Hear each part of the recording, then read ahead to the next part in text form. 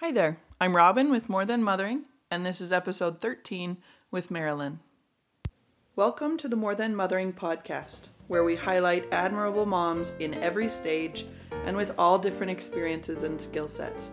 We believe moms are the experts in their own home, and we can all learn and be inspired by each other.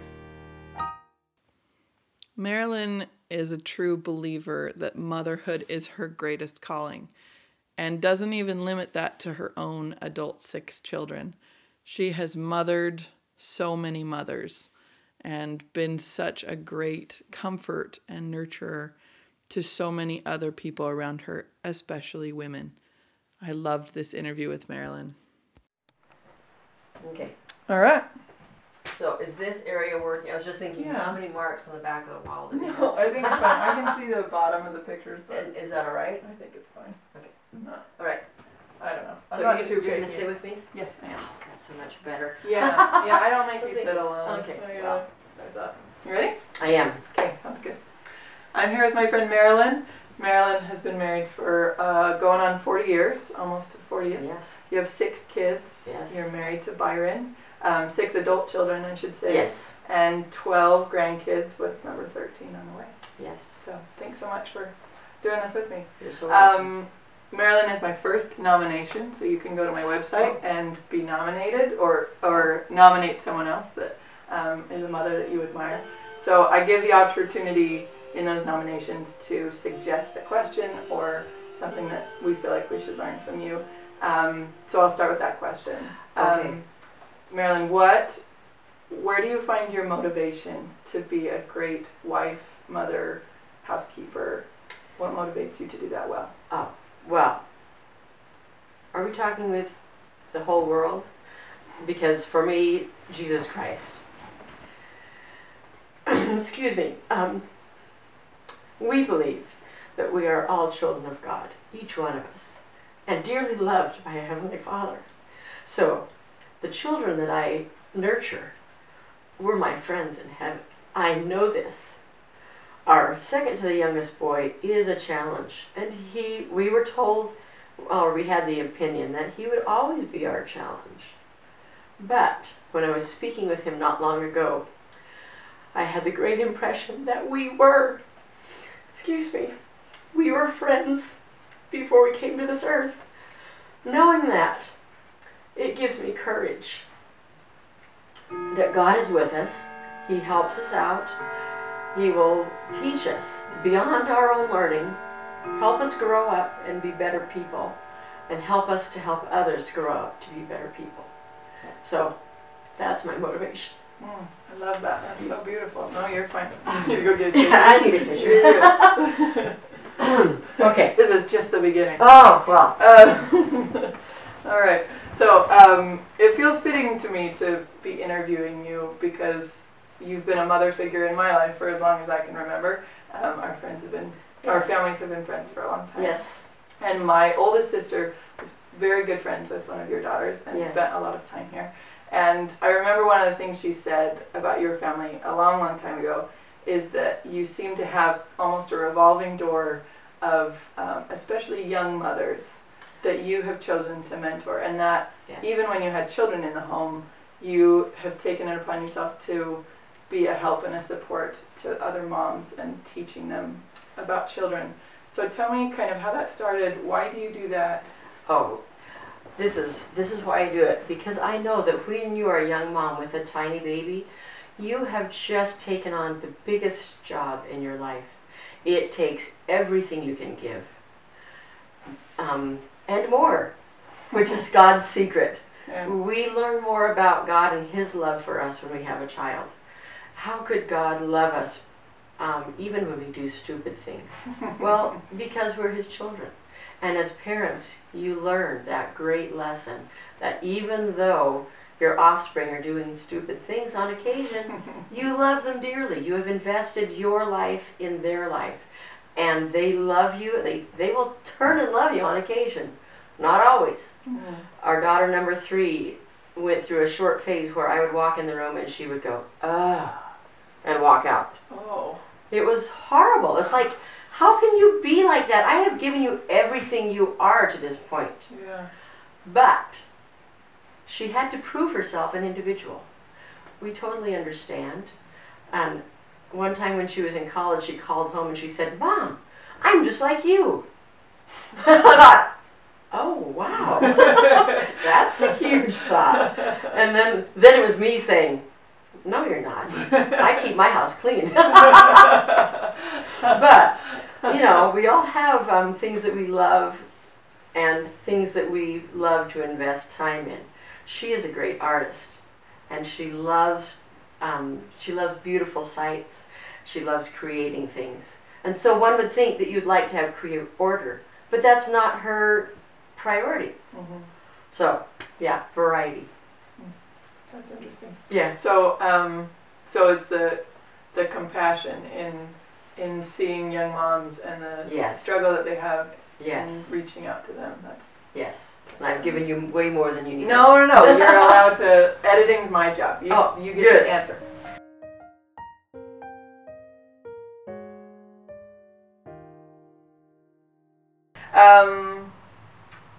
Okay, so how about for you personally? How have you gone about? I know that the community of mothering is obviously really important to you. Yes. So how have you gone about circling other mothers around you as you've gone through your years? I'm not sure how it starts. Oftentimes it's just you look at somebody, you look at their baby and say, "Oh, what a cute baby," and then you start a conversation. Because every child, every baby has its own cute piece, and they're so precious. I love just holding a newborn baby. There is something just so amazing about that tiny little newborn. It has fingers and toes and tiny fingernails. It's like, that's so incredible. And then just feeling their love and just letting them snuggle and breathe with them. I just love it. Yeah. So, and every mom is exhausted because that's part of the plan, to bring us to a humble point where we will seek God's help as we raise His children. So yeah, so then on occasion it will be, "Oh yeah, I can talk to this old lady." And it worked really well for our younger boys because they didn't have babies in the home. So to have younger children around was really great for them. I remember Jack, our youngest, sitting on this sofa holding our friend's baby. She had gone to a class and she asked us if we could take the baby during the class. And so Jack felt like he was the babysitter. Mm-hmm. It wasn't me. He was the babysitter for this child. Yeah, it's like, oh, that's good, Jack. Getting to be that big brother role was good for him. That's powerful. That's really cool. So in preparing for this interview, you mentioned that it's really important to you that your children feel, I'm going to get this right, that your children all feel loved and that their needs are met. What does that look like with 6 adult children? How do you do that? Oh, that's we love the telephone and texting. Mm-hmm. So our daughters and our daughter-in-law have a group text with me. I feel so honored that they include me in their text. And so regularly through, not every day, but frequently, they send out a picture or comments about things that are going on, and it is just fun to be part of their lives. Mm-hmm. So yeah, being part of somebody's life. Mourn with those that mourn, comfort those that stand in need of comfort, and rejoice in the good things that are happening. Yeah. So yeah, making contact, phone contact. I actually love it when they call. You can text, but a real phone call is, you hear their voice, you hear how they're doing, and that's just fun. Making one-on-one contact. And women, I think, are more comfortable looking at somebody's eyes. But in my opinion, that's where the Spirit shows through. Mm-hmm. So making eye contact, and we help our little ones to learn eye contact. Look at my face. How can I help you? If you just have them not looking at you, they can do whatever and not really express their needs or their wants, or just be demanding. Yep. And yeah, that's a part, children come self-absorbed, and we teach them to go beyond their personal needs and comfort others. help others. So it's really fun to watch our grandchildren. Each of our children have learned from our house and from others around them, and it is fun to watch how they're raising their children, and each of them are doing a great job, but each in a unique way. So it's fun to watch. One family are really good at timeouts. Okay. And at the end of the timeout is always short, shorter for the younger. I think that they do a minute per age of life. Yeah. And then the older ones, they don't need it so much. They've learned. So about 7 years old, they're pretty much done with timeouts. But at the end of the timeout, you come to the child, you look in their face, look at me, tell me why you're in the timeout. And they have to be able to tell you before they leave timeout. And then so what are you going to do about it? And how can I help you? It's beautiful. It's worked so well for them. They are the easiest family to deal with as the grandparent. So yeah, I try that with the other kids in a modified way, because one family will not do timeout. They just don't believe in it. It's like, okay, yeah. So what else are you doing? So another thing that I have found that works is some boys just need more. They just have so much energy. And so one of our daughters has, instead of stop and give me drop and give me 10, the whole military routine, give me 10 push-ups, she will say, okay, give me 10 jumping jacks. And this helps her really busy boy. You know, so then he can expend the energy, and then maybe he can calm down and kind of refocus. Yeah, I have controlled my body. Maybe I can then do the next hard thing.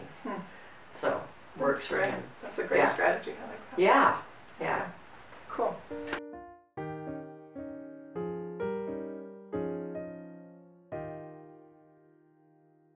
Okay. You also mentioned it's important to you to teach your children how to learn. How do you teach a child to learn? First of all, by example. Byron and I do a lot of reading, and we read in public so that they can see that we are reading. When the children were younger, Byron would sit on a double bed, and the children would just come and sit by him. And they would maybe bring a toy or a book, and he would be reading, and they would come and join in. Our oldest that's how she took her naps. She would sit by Daddy and have her naps while he was studying.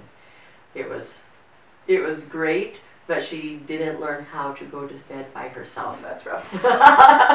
Which was tricky. Paid for it later. We did pay for it later. But then a wise friend, see, I learned from other good mothers also. My wise friend said to me, you know, my doctor told me that you should always put the baby down to sleep when it was partly awake, so it learns to to sleep by itself. Right. And that worked. But I think our oldest daughter has great confidence because she had contact. You know, she always knew that she was dearly loved, and she had that I am sleeping by my daddy, and the whole book learning thing. She's a doctor.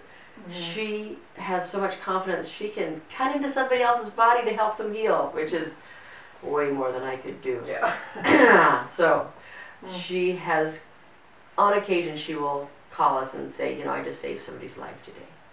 It's like, wow. Yeah. That's so cool. That's incredible. Yeah. And the relationship is key to that kind of self-worth and confidence. Yes. That's cool. That's really powerful. Yeah. If you are confident in yourself, if you know that you can grow and learn, and it's a lifelong process. They saw us as grown-ups learning, making mistakes and fixing it. So, and we would always, when we made a mistake, like Byron said, you know, Marilyn, you really are the one that spills the most milk at the table. I said, yeah, I know, but I'm the one doing the most at the table. I am everywhere on this table. That's true. Okay, final question before our speed round is, where do you find joy in your mothering? Oh, that is a really good question. So when I had baby number 3, I think often 3 is the break point. You know, you're outnumbered. You have 2 hands but 3 children, so you've got to learn some new skills. And gratefully, the oldest one, well, I didn't have twins, but the oldest one has grown up enough to be helpful in many ways. But as I was in the hospital, I read a little article that says you you find joy in the moments. And I just held on to that. It's like, yeah, you're not going to have a full day of peace and joy.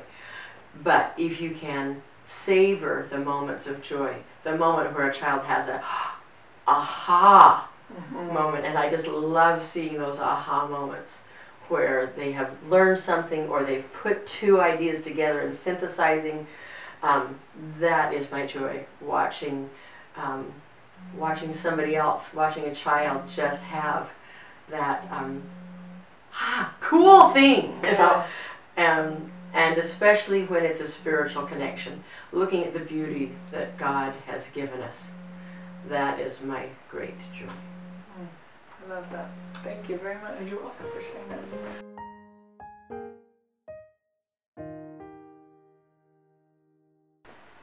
Okay. Well, Marilyn, are you ready for a speed round Sure. of the last 8 questions? Sure. Go What for is it. your favorite sound? I love to hear children laughing. What's your least favorite sound? Crying and arguing. Yes.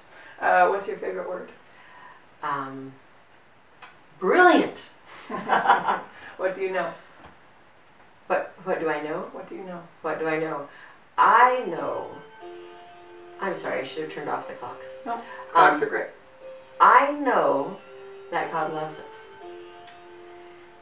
And He has sent us here to have this wonderful educational experience, and He will welcome us back when we're done here. He cheers us on. He encourages us. He gives us wisdom. That's what I know. What do you want to learn? Oh, well, actually the other day I was thinking I'd like to learn how to drive a crane, just because they look so fun. I mean, they are just, they have this great power, and you can use them to do something way beyond what I can do. Cool. Silly though, right? No. But I think that would be cool. What a brilliant answer. That's cool. Brilliant. So, yes. Okay, Marilyn, what scares you? Oh. What scares me is not being prepared. I like to know that I have what I need for the essentials, and then there's room for flexibility, for extras. Health issues scare me. Finances, we can handle, being poor or rich. But when you lose your health, you lose your money, your energy, and you cannot lose your hope, because God will help you learn something through that illness. Yeah. Tell me about a mom who inspires you. Oh, I know so many moms that are amazing. And there's moms of different varieties. Judy Campbell, 9 children, all of them wonderfully successful. Kathy Kunkel, 8 children, all of them wonderfully successful. And then there's moms of special needs children. And what a different life different expectations, but being able to be a good mom for a child that has different expectations for progress, there's a hero there. So, I like that. thank you. And Marilyn, what are you good at? Oh, I am great at cooking. That's true. I am great at growing plants. That's true. Yeah, I love growing gardens, and our flowers just bring us great joy. I am good at being a grandma.